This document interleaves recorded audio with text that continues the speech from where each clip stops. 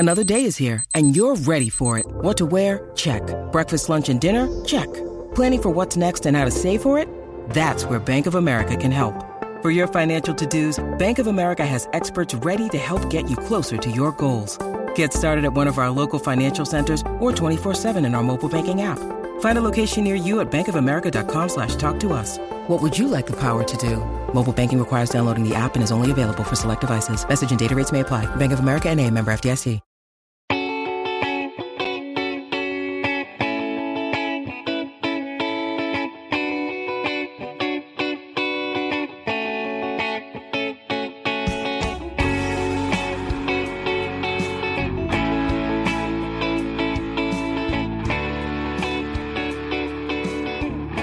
Welcome to another episode of Purple Insider. Matthew Collar here inside TCO Performance Center. Sitting in for Will Ragatz of the Ragatz Roundtable is Alec Lewis of The Athletic. And as always, Andrew Kramer of the Star Tribune.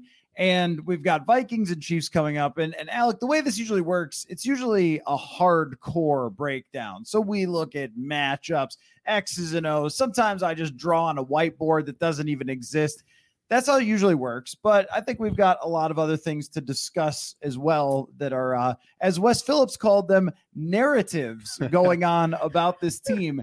And I feel like it just wouldn't be even one of these conversations if we didn't start with the offensive line. And since we just listened to Wes Phillips kind of go on a rant about Ed Ingram and his play, I want to get your guys' reactions. I'm not sure if Dalton Reiser's playing this week. It doesn't feel like Dalton Reiser's going to play this week. I don't know when, if ever, he's going to play. And if he doesn't, I don't know why they signed him. So let's talk about it. What do you think Ed Ingram plays?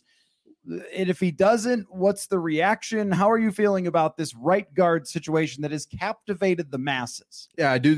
Thanks for having me. First of all, it's an honor to be here with you two gentlemen. I know we talk a lot in the media room, but now we get to do this live. You're right in that this is a captivating subject, the right guard of the Minnesota Vikings. It's the headline on ESPN. It is what we have on the front page of The Athletic. I mean, it is everywhere you look right now. But it was interesting, and I asked Wes Phillips because I was curious, and I've just been curious, I think, throughout the entire season. Like, how do you evaluate Ed Ingram's play through 4 weeks? The numbers will tell you that he's given up the second most pressures in the entire NFL among guards. And this follows a season where he gave up, I think, the most pressures in the NFL among all offensive linemen. So Wes Phillips answered it. He was at first a little positive, talked a little bit about some of the plays that he struggled on, and then he kind of went on a soliloquy about the narrative surrounding an offensive lineman, and it was quite interesting. I'll let Andrew give his thoughts on that. But the whole situation, I think, raised a lot of questions, big picture, short term, the Dalton Reiser signing, where that stands in the whole thing. So it really is interesting, I will say. Excuse me.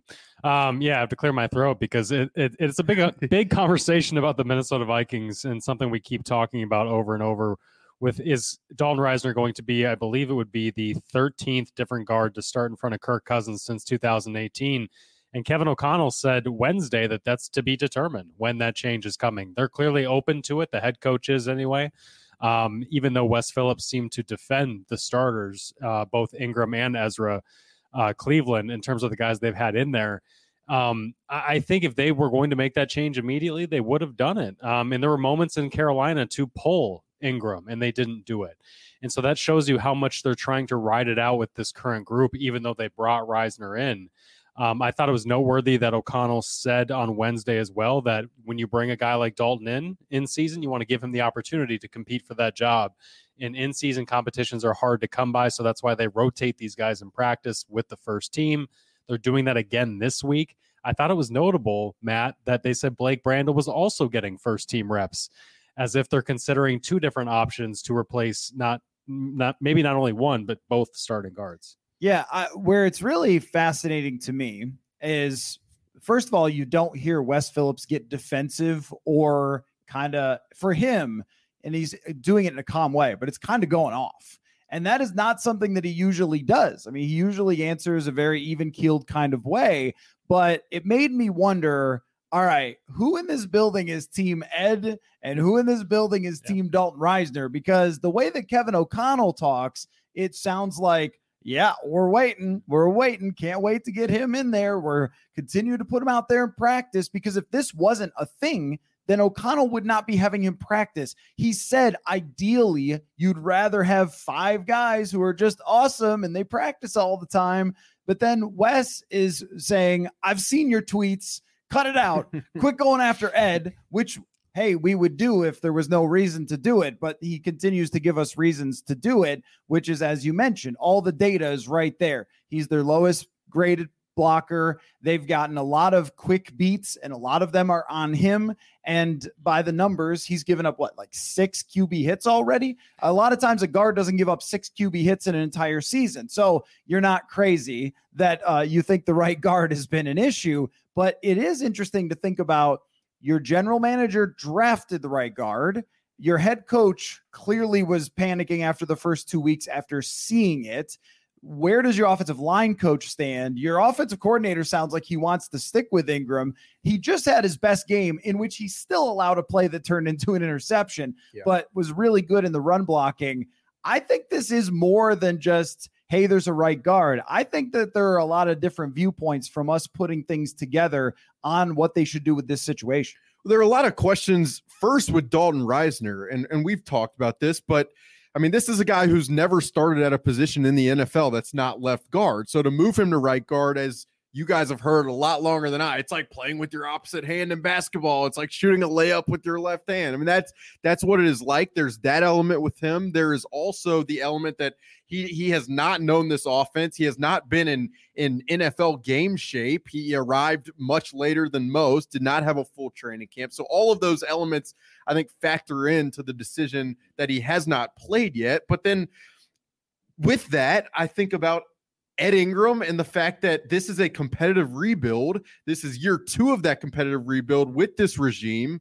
And they have prioritized development of certain draft picks of the players that they brought in the building. And to move off of a guy like Ed Ingram at this point, I think would signal certain things to development. It wouldn't end, I think, the possibility that he could play in the NFL and start in the NFL, but it's just that element in that situation for a team that is amid a competitive rebuild, it just complicates things, in my opinion. Yeah, we know Wes Phillips, the coordinator who we're talking about, is Team Ed. We know that, right? We know I noticed. He's Team Ingram. He's been Team Ingram. He was very complimentary of him in training camp leading up to the season before the struggles continued.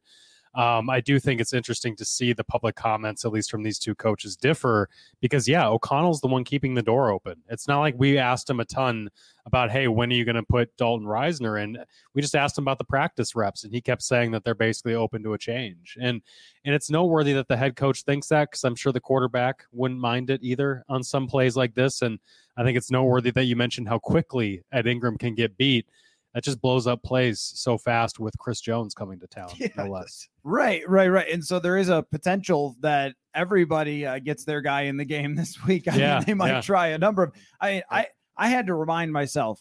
Wait, did Chris Jones really have almost 16 sacks last year? Oh, he did. Yes, he did. Yeah. I went back and looked. He is one of the most impressive players in the entire NFL. And something that he does, and this is where it ties into the hardcore of this game, is he will line up over your weakest offensive lineman. 100%. Very clever, but he's dynamic enough to do that. So today he's an edge rusher because your tackle stinks. Well, he's not going to do that against the Vikings, who have great tackles. He's going to be somewhere in that interior, and maybe it's over the left guard too. Like we talk about Ezra Cleveland as if he's not part of this, but they've always talked about him as if he is part of the potential. Where could Reisner fit in? So if they're not happy with him at some point, there could be a change there as well. But my thing is, we've a little bit gone past go when you're going into a game with Chris Jones going, yeah, I don't know. We're not really sure. I guess we'll see how it all plays out and see if Kirk is alive. And then if not, maybe Dalton Reisner will block for Nick Mullins because Kirk's being wheeled out of here.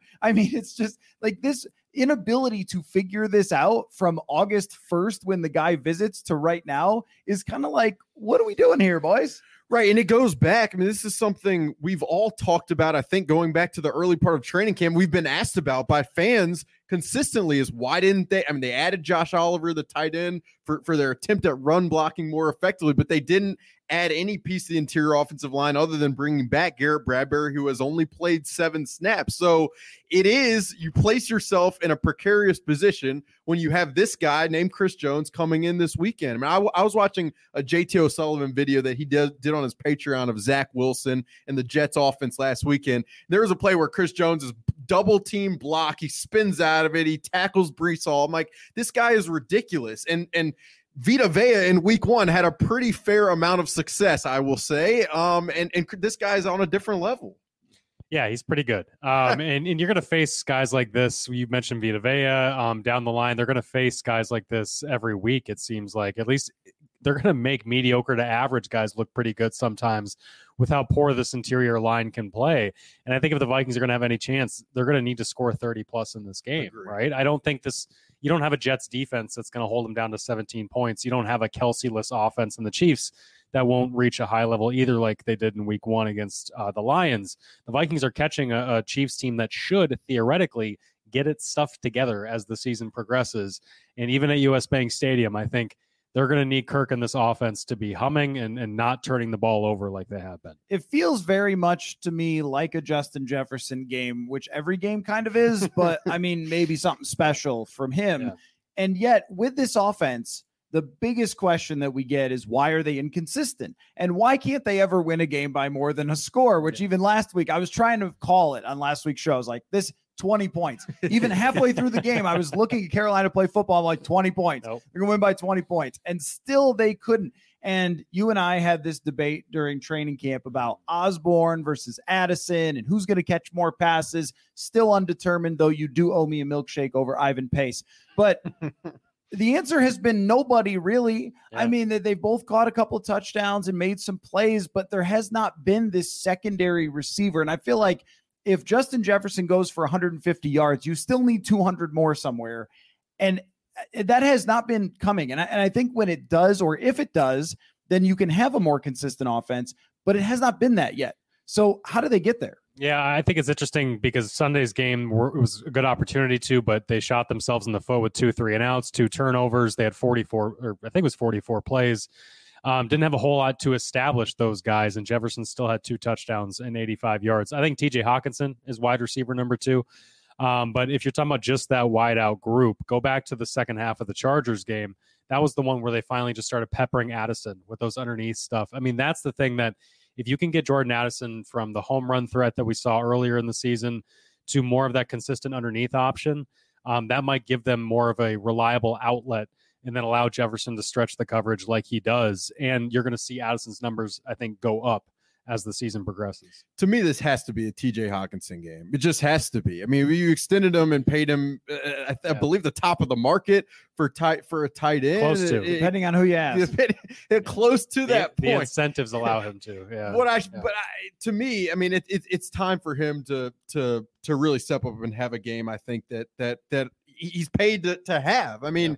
You have a linebacking core for the Chiefs that is probably their weakest link on their defense, I would say. I mean, it's probably debatable, but I think that matchup with TJ Hawkinson, those linebackers, could be something to exploit. And you guys are both right. I mean, Justin Jefferson is doing what he does every week, and he's doing it often against double coverage, often with 3 sets of eyes on him. And really it's going to be, to me, can they run the football effectively to stay out of 3rd and long? Because if they're in 3rd and long against this pass rush and Chris Jones, I think it's going to be mayhem. And then if they can stay out of 3rd and long, can they convert some of these shorter 3rd down opportunities to guys like TJ Hawkinson? Does it ever feel like, and I totally agree with you with Hawkinson, by the way, if you're taking that contract, 8.1 yards per attempt is not going to fly. It's only been a couple games, and that's how it goes with tight ends. But they need from him what he did in the playoffs, where it was, I think, 10 catches, 129 yards. He needs to be effective down the field more than just, things have gone wrong, we'll dump it down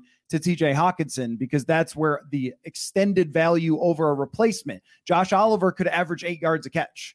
Johnny Munt could average 8 yards a catch. Like, I agree. They need big plays from Hawkinson. And I think there's going to be inconsistency with Jordan Addison. There's just a feeling, and this has gone on for really the entire Cousins era, of how can you get them to score on more than 35% of their drives, which puts them in the middle of the league every year, it seems like.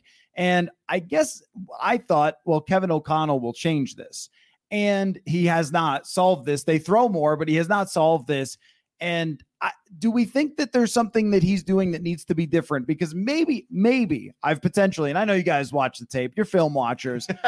There is one thing that they do that I don't understand, which is on third downs, there are not middle of the field crossing routes, slants, little like options for Cousins.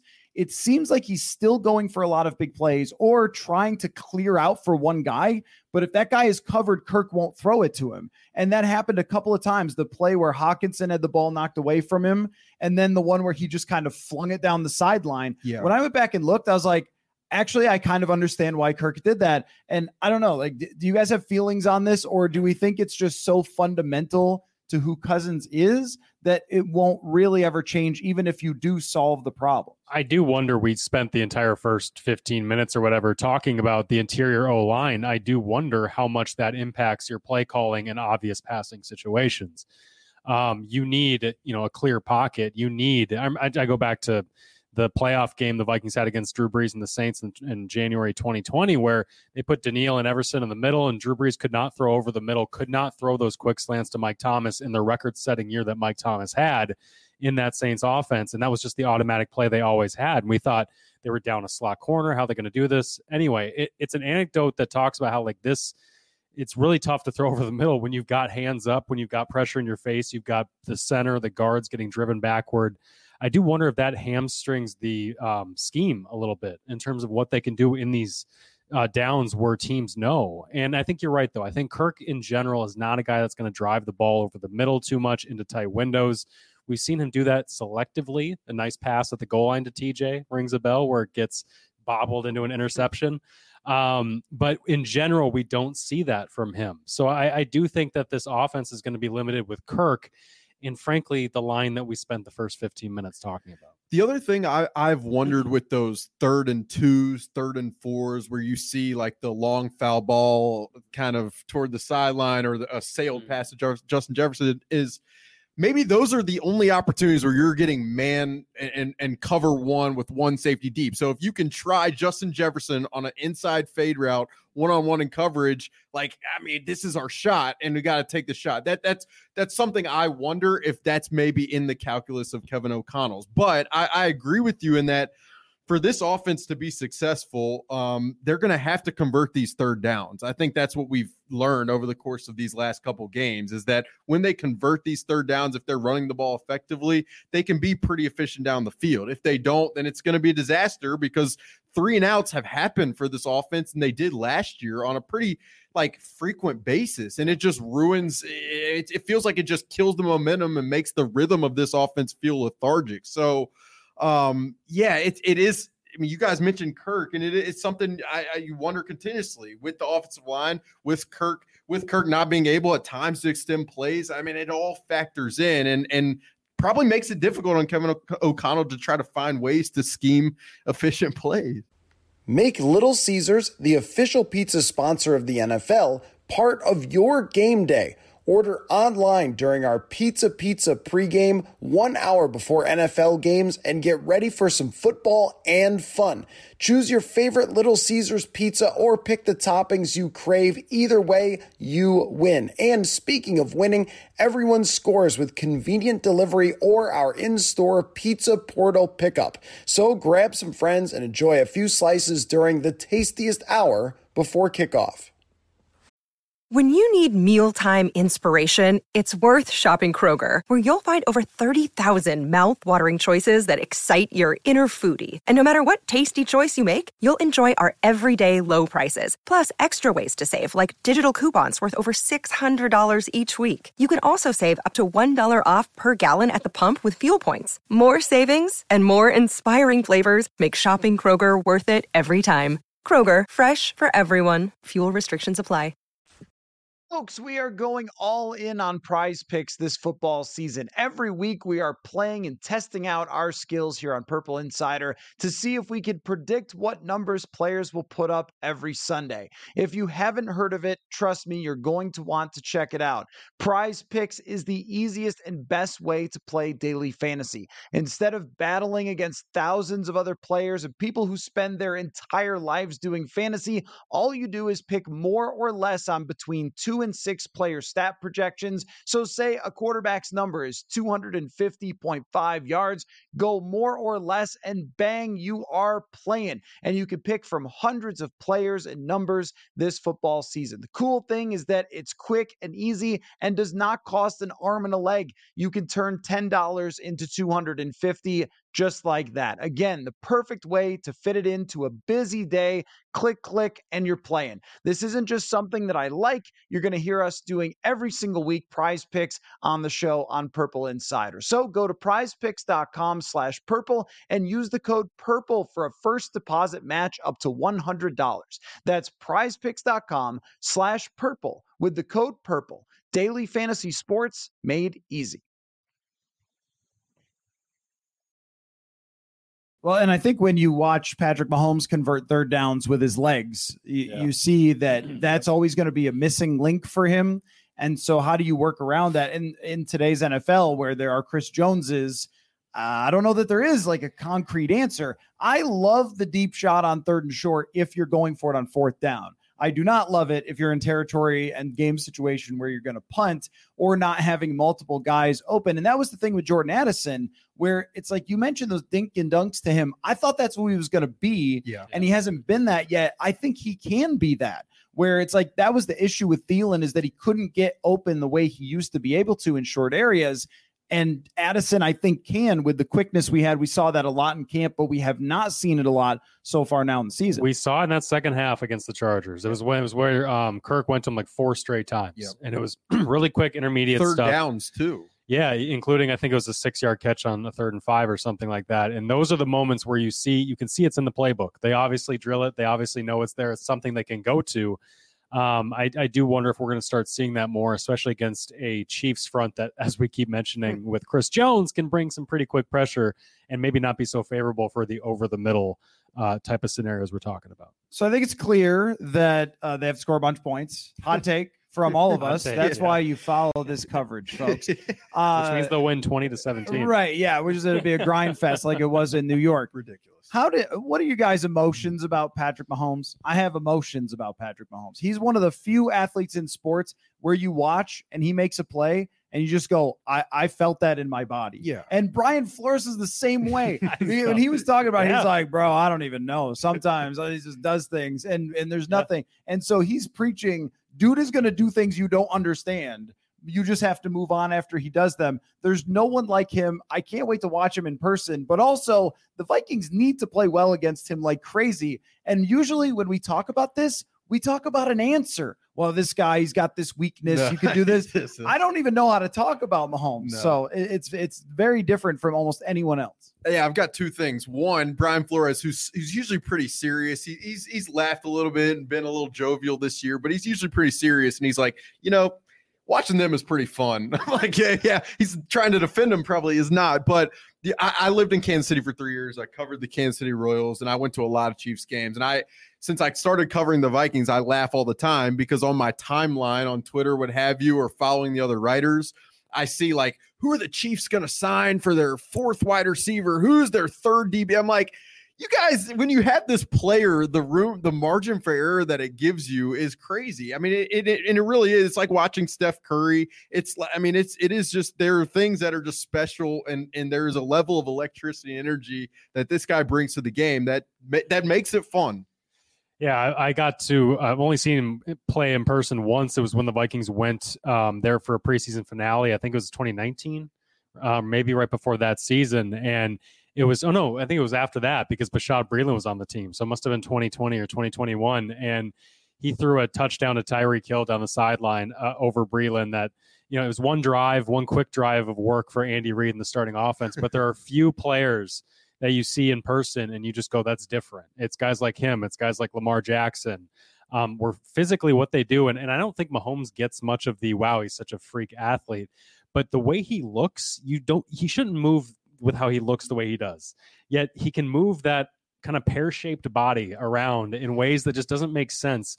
And then he makes decisions that I think would be just the worst for any other quarterback, but he can still fit into tight windows or make just certain angles and trajectories on his throws that are ridiculous. You mentioned Steph Curry. I mean, it's that kind of talent and skill level that other people will try to emulate and very few people will be able to do. And it reminds me a lot of what Rodgers has done to the Vikings over the years, where you think that a play is over. They got him, they beat him, and they didn't. And one thing that he is insane at, that I have no idea how you do this, like how many eyeballs do you have?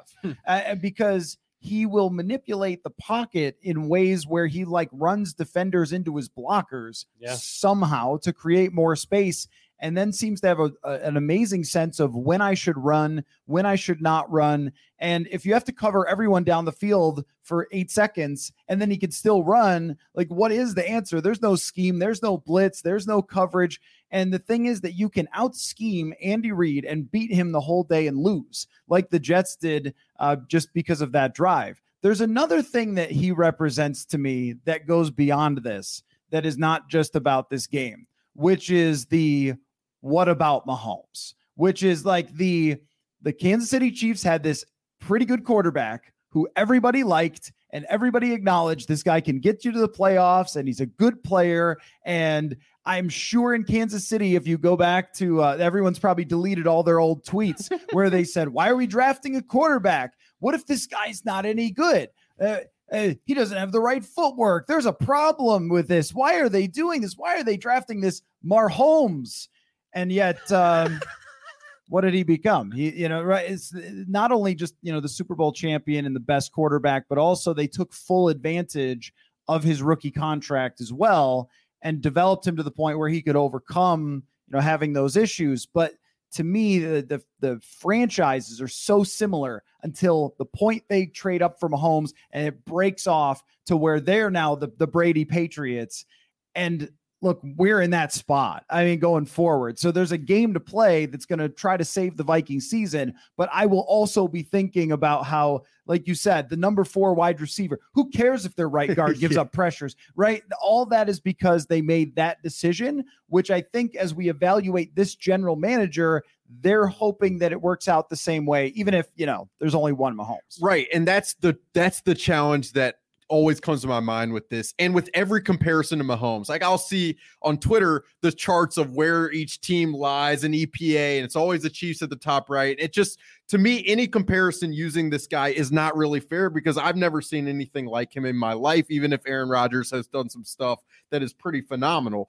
But you're right in that the way they have built their team from drafting him after and moving on from Alex Smith and developing him in a situation where they have a quarterback-minded coach who has skill players around him, of Travis Kelce and others, like that is the prototype for probably how you want to build it. And if you look at what the Vikings have done, they have built around their offense and kind of elevated the structure around potentially bring in a young guy. The other thing they've done that Brett Veach, I hope, gets enough credit for is they have drafted really well outside of that. You draft Trent McDuffie, you draft Nick Bolton. I mean, these guys have really come along, and Isaiah Pacheco in the 7th round, the offensive line, the way they've rebuilt that. I mean, there is a lot around Mahomes that matters and helps you when that contract that Mahomes has transforms from rookie deal to expensive contract. Yeah, the Chiefs' offensive line's the opposite of the Vikings. Their interior is really good. Their tackles are garbage. But McDuffie available to the Vikings at 12 or 13 overall before trading back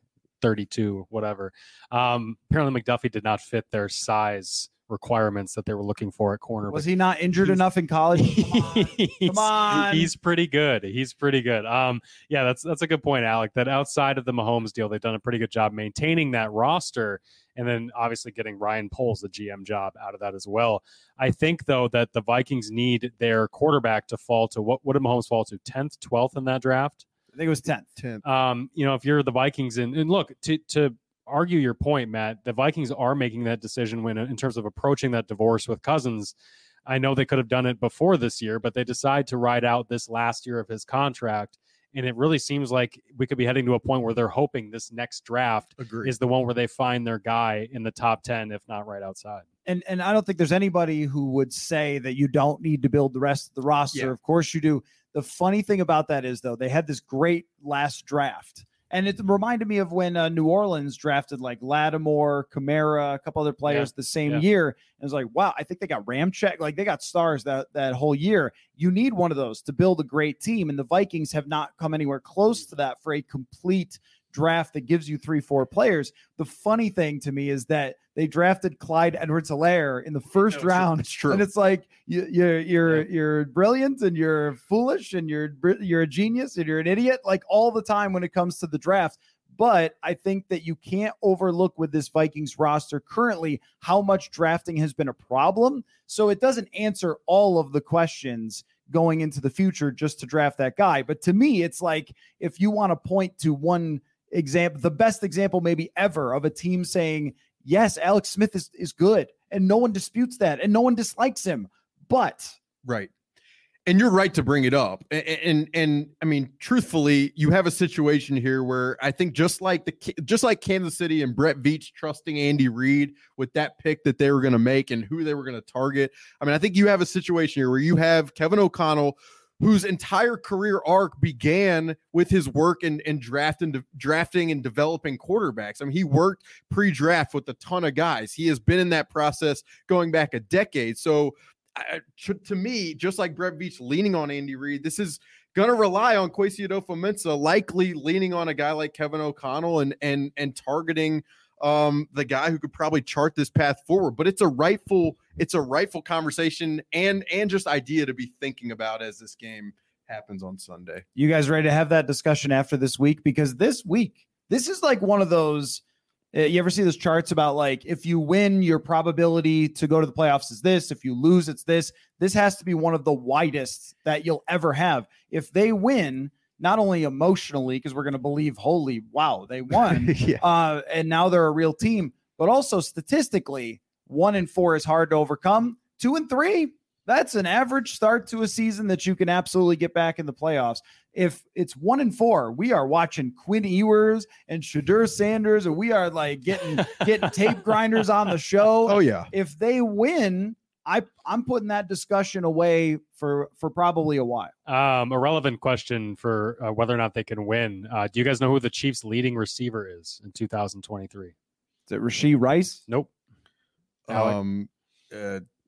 Sky Moore. Justin Watson is their leading receiver. And so while that's something that a lot of people say, who cares, Patrick Mahomes could throw to a brick wall and beat us, that they don't have a whole lot. You see the Lions get a pick six tipped to them by Kadarius Toney. Like your DBs could be very well helped by drop passes or tip passes.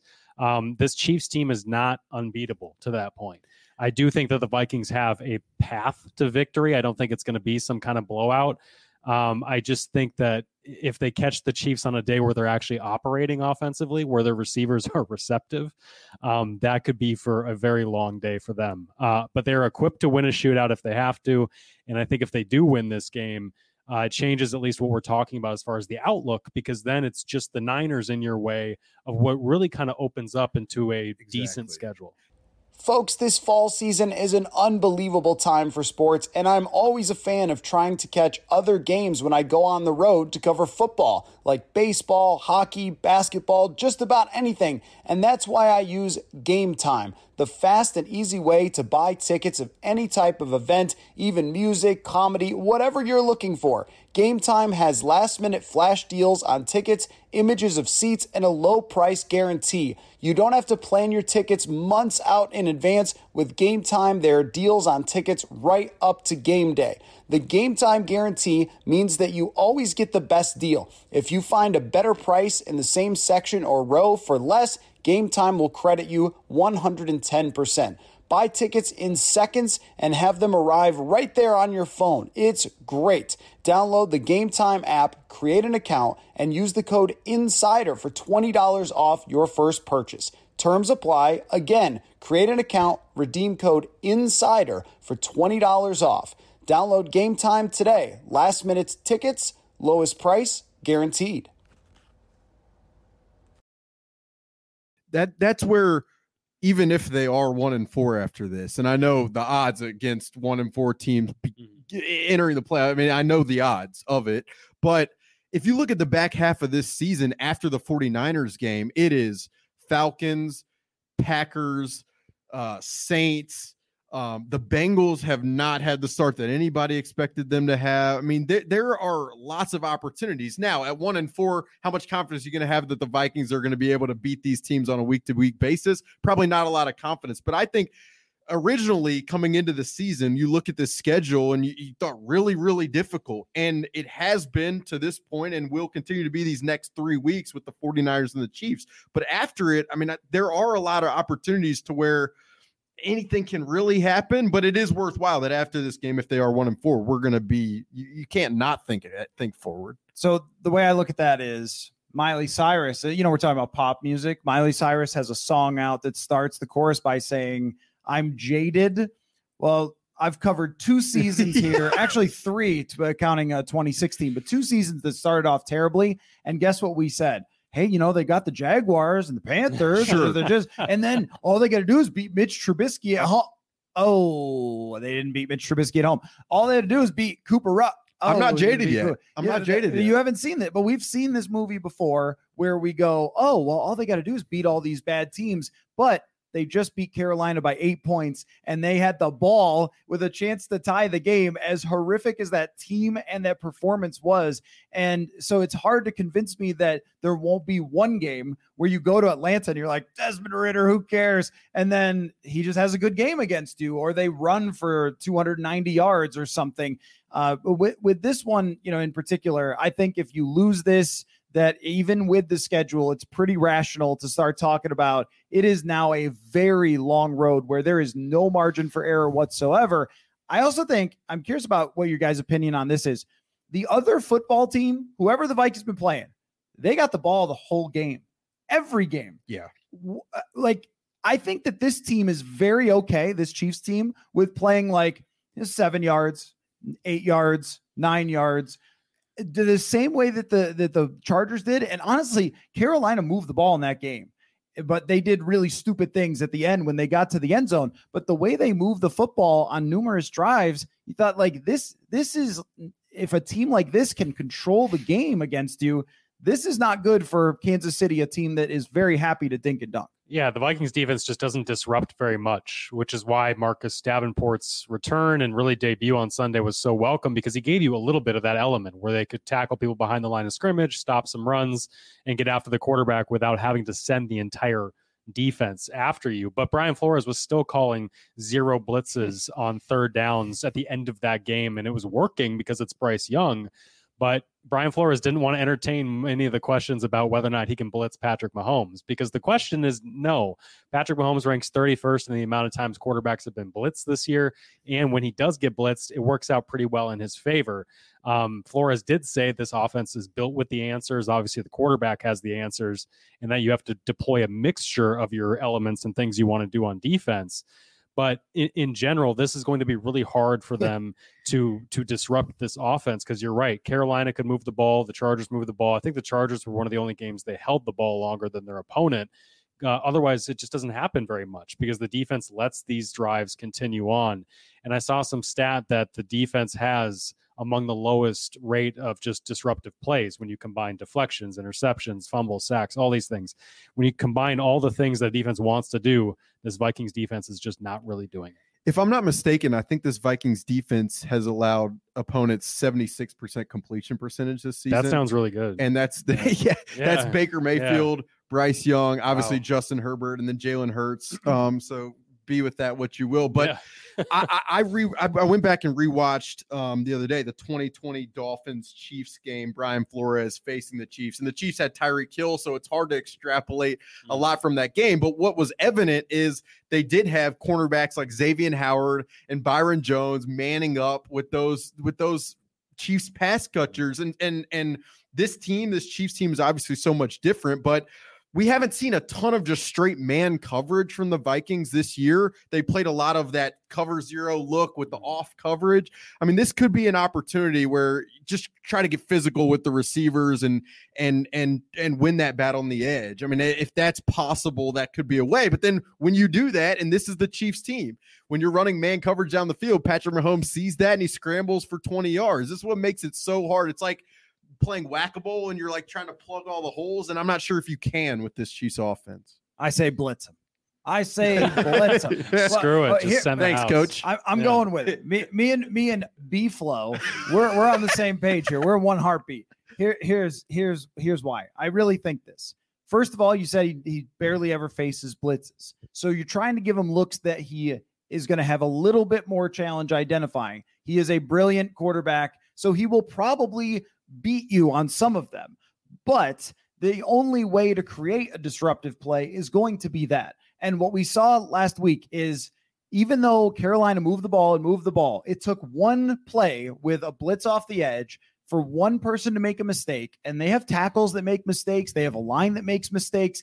And Mahomes, what he will do is try too hard at times to make the genius, brilliant play. So yeah, if you're going to give up some plays because you blitz that are short passes and things like that, but if there's one mistake you can cause, that might be able to turn the tide. Also, I would want to dare his wide receivers to actually beat these corners. Yeah. Because I just don't think they're any good. Yeah. Like, they're not just like, oh, Juju Smith-Schuster, where he's been a dude in the league. These are like, Sky Moore can't play. He's not even good at all. So make him beat you one-on-one somewhere and send the house. Engage 8. The difference is here, that Keenan Allen is not there catching these passes. That's what I mean. Very true. You know, the Herbert to Allen combination was so lethal against the blitz, but if Kansas City's receivers are tipping the ball up, dropping it, doing whatever, maybe you do want to test that, get the ball out quickly, force it out quickly, because you know that something could happen on the other end. We've talked about the turnover margin like a billion times this year, you guys too. But to win the turnover margin in this game and create mayhem for Patrick Mahomes, I think is the Vikings' only path to winning. I agree. The only path. That's what I'm saying. Let's send thanks, coach. The Ivan Pace Jr. game where he gets 4 sacks. Defensive schematic savant, Matt Collar. Yep. Hey, I mean, I'm just following along with what Brian Flores actually has been doing, which is just like, well, can't create pressure any other way. So everybody go after the quarterback. But that battle, I think, will be very interesting, because I have not been willing to say, oh, Flores is blitzing too much, or he's overrated or anything like that. I think that he's doing the best he can with what he has, and what he has changed with Marcus Davenport. And I think that is a factor for this game, and it does give them a chance. Now, don't ask me as you're blitzing how to guard Travis Kelce, because then I have no idea. I got no answers for that one. It's good. He's not that important to shut down, so it's okay. We're all going to pick Kansas City to win this game because everything. But give me a percentage on it, though. Like, give me a percentage chance that you give the Vikings, like out of 100 or something, to win this game. I'm going to go as high as 25%. 30. Yeah, because you're going even higher. Look at you. You're showing me up. Yeah. I think let's just put on some Viking horns. I think it's far less than a coin flip, obviously, but I think the NFL, we've seen how many one-score games there are every freaking week. It just, one thing could go wrong. The Vikings are at home.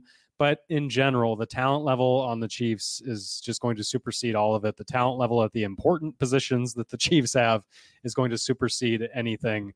I would not bet Vikings, certainly, but I would give them a decent chance. Yeah, 30% for me. And the odds are against this happening. But if the offense clicks one time throughout an entire 4 quarters, they can hang with anybody. That's my opinion. Just looking at a lot of the advanced metrics, watching them succeed on a down and out basis, it's possible. But there are a lot of hurdles in the way of that happening. Chris Jones, who we spent 20 minutes on at the very beginning, and the interior offensive line is probably the biggest hurdle. And then just the ball not bouncing their way, which has been the theme of the season. I think when you have the closest thing to Randy Moss, you have a chance in any game. Sure. And look, we were all there in Buffalo last year. And I can tell you nobody picked the Vikings against Buffalo. I feel like the most Vikings thing, based on their history, would be to win this game. And everyone's like, oh my God, we're back. And then lose to Chicago at Soldier Field. That would be the most Vikings thing Why possible. are you the way that you are? Because I've covered this team long enough. This would be actually a replay of a movie we saw a few years ago.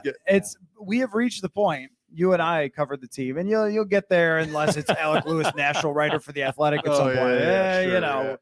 But where every single thing like flashes back. Every game. It was like that, how many games have they played just like the Carolina where you're like, oh, they should have beat that team by a lot more. I was flashing back to the Sam Darnold game where he drove them back in forced overtime at the Panthers. Yeah, because that happened 2 years ago. Because everything, right, it's a simulation in the Kirk Cousins era. So every one of these has happened before. And I mean, of course, Dallas was a good team, but like they beat Buffalo and then get blown out the next week. So I would give them even higher than both of you. I would give them like a 45% chance. Bunch of homers over here. Yeah. 45? Purple Insider. 45. Well, part of this is just that Kansas City's team, I think, is flawed in the wrong places. I think it's flawed as in, I don't know how they're going to stop Justin Jefferson because no one can. It's flawed in the tackles that I think the Vikings have their strength of their defense in Davenport and Danielle Hunter. These are two of the greatest athletes on earth they're going against a tackle who can't figure out how to line up and holds every other play. Jeez, you really like this team, huh? Well, I like these two players. I just want you to clip Andrew's face when you said 45%. I was watching shocked. it. He's like, I thought I was going high at 25. But I always see these things, the ESPN analytics says your team has a 4% chance to win or something. It's like, I don't know. Like in the NFL, I feel like it's all squeezed together very close. This is not who cares state versus USC. I mean, this is like you've always been kind of against the analytics. So I'm an anti-analytics guy. The eye test told me last week that they had some trouble against the Jets, and I think Robert Saleh is a guy who has great ideas, and so is Brian Flores. So I'm giving him more of a chance, but I will still pick Kansas City as well. The Vikings are a pretty flawed team as well. Who had trouble with the Panthers.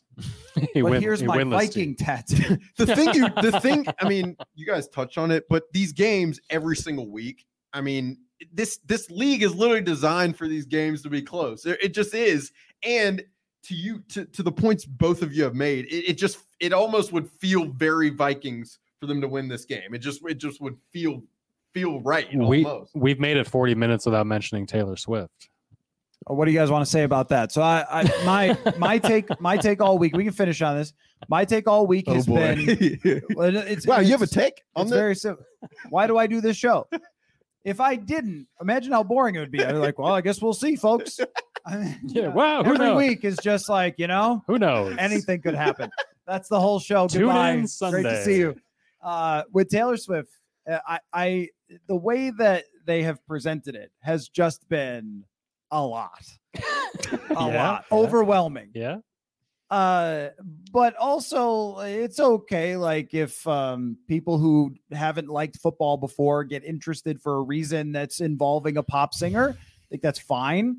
I will be happy probably if she's here to be in the press box and not watching the broadcast as they talk about it constantly. That's been my take. But also don't get too mad over stuff that doesn't matter. That's just in a life advice from a podcaster / writer who has a happy time covering football. Don't get too mad about stuff that doesn't matter that much. I really hope she is here because I really want to hear Tony Romo. Oh, Jim, no, I mean Dane Mizutani. Dane, I will feel bad for the Pioneer Press. They won't have a story in their Monday paper. It won't be about the game anyway. Local reporter arrested for stalking Taylor Swift. Can't get mad about entertainment being entertainment. This is not something I'm going to get worked up over. But Andrew hopefully will have a flip view. I hate to disappoint you guys. People are in Minnesota going to get mad over something that doesn't matter because she's not going to come. That's my prediction. And people in Minnesota are going to get mad that she didn't deem this stadium worth her time. She slighted us. She played Dear John at one of her shows in Minnesota. She knew the environment that US Bank offers. Hey, look, unless she's getting paid by the NFL to be here, which maybe keep your third eye open, but possibly I think she's going to skip this one, and everybody's going to get mad because it's flyover country. Midwest has thin skin, and it's going to be, oh my gosh, we weren't worth it. The level of slight that Minnesotans are able to take is astounding. Great. So I remember during the Super Bowl, the first day where everyone started the Super Bowl events, it was like 30 degrees. And then it dropped after that and got very cold that week. But I think her name is Adina Menzel or something that, who sung the Frozen song. Yep. Yeah. So she says something before she's singing. She's performing it in Minneapolis, and she says, oh, we're in Minnesota and it's so cold and that's great for this song. People were like, it's not cold. You shut up. It could be minus 20. You don't even know what cold is. Where are you from? Los Angeles? And I was like, oh my God, she's like the best singer. Like, just let her do her thing. Let her cook. Let her do it. Let the Frozen lady cook. Nope. People are going to get mad about it because look, we're colder than you and we like it. Yeah. Do you have a favorite song? Do you like her music? I've never asked. No, I had no idea. I recognize the name because that song was everywhere for years. Yeah. Are you going to clip this if I do a singing or something? Oh, you can sing if you want. Our I sing song on the show is a slamming screen door. She's There good. you Taylor's go. good. Okay. Again. There you go. I thought you were talking about Adina Menzel. Oh no, she's really good. I'm not a big Taylor Swift fan. Yeah, sorry. Go ahead. No, I like Taylor Swift. Taylor Swift. There's a reason she's as popular as she is. I mean, let's be honest. She's really talented. Yeah, I mean, she puts on an incredible show. Truly, she is. Like, it's not like this. She's created some AI hack to make her songs, and it's some stupid reason she's famous. Just talented. It's not some TikTok weirdo that just went viral or something. I mean, she puts in the work. A lot of respect for her career. Yeah, I agree. Okay, and that's it. So, I hope you enjoyed most of that. And we thank you, Alec, for sitting in. You do tremendous work, and we'll have you on the show. No, we appreciate whenever it. Will decides he's just going to blow us off because he loves the Twins too much. The Twins He's win. too hungover from the Twins. Yeah, That's right. Yeah. Well, he actually celebrating with Royce Lewis, I think. Appreciate you having me. It's always fun, and Will will be back in his comfy chair soon. all right. Sounds good. Thanks, everybody, for watching / listening, and we'll catch you next time.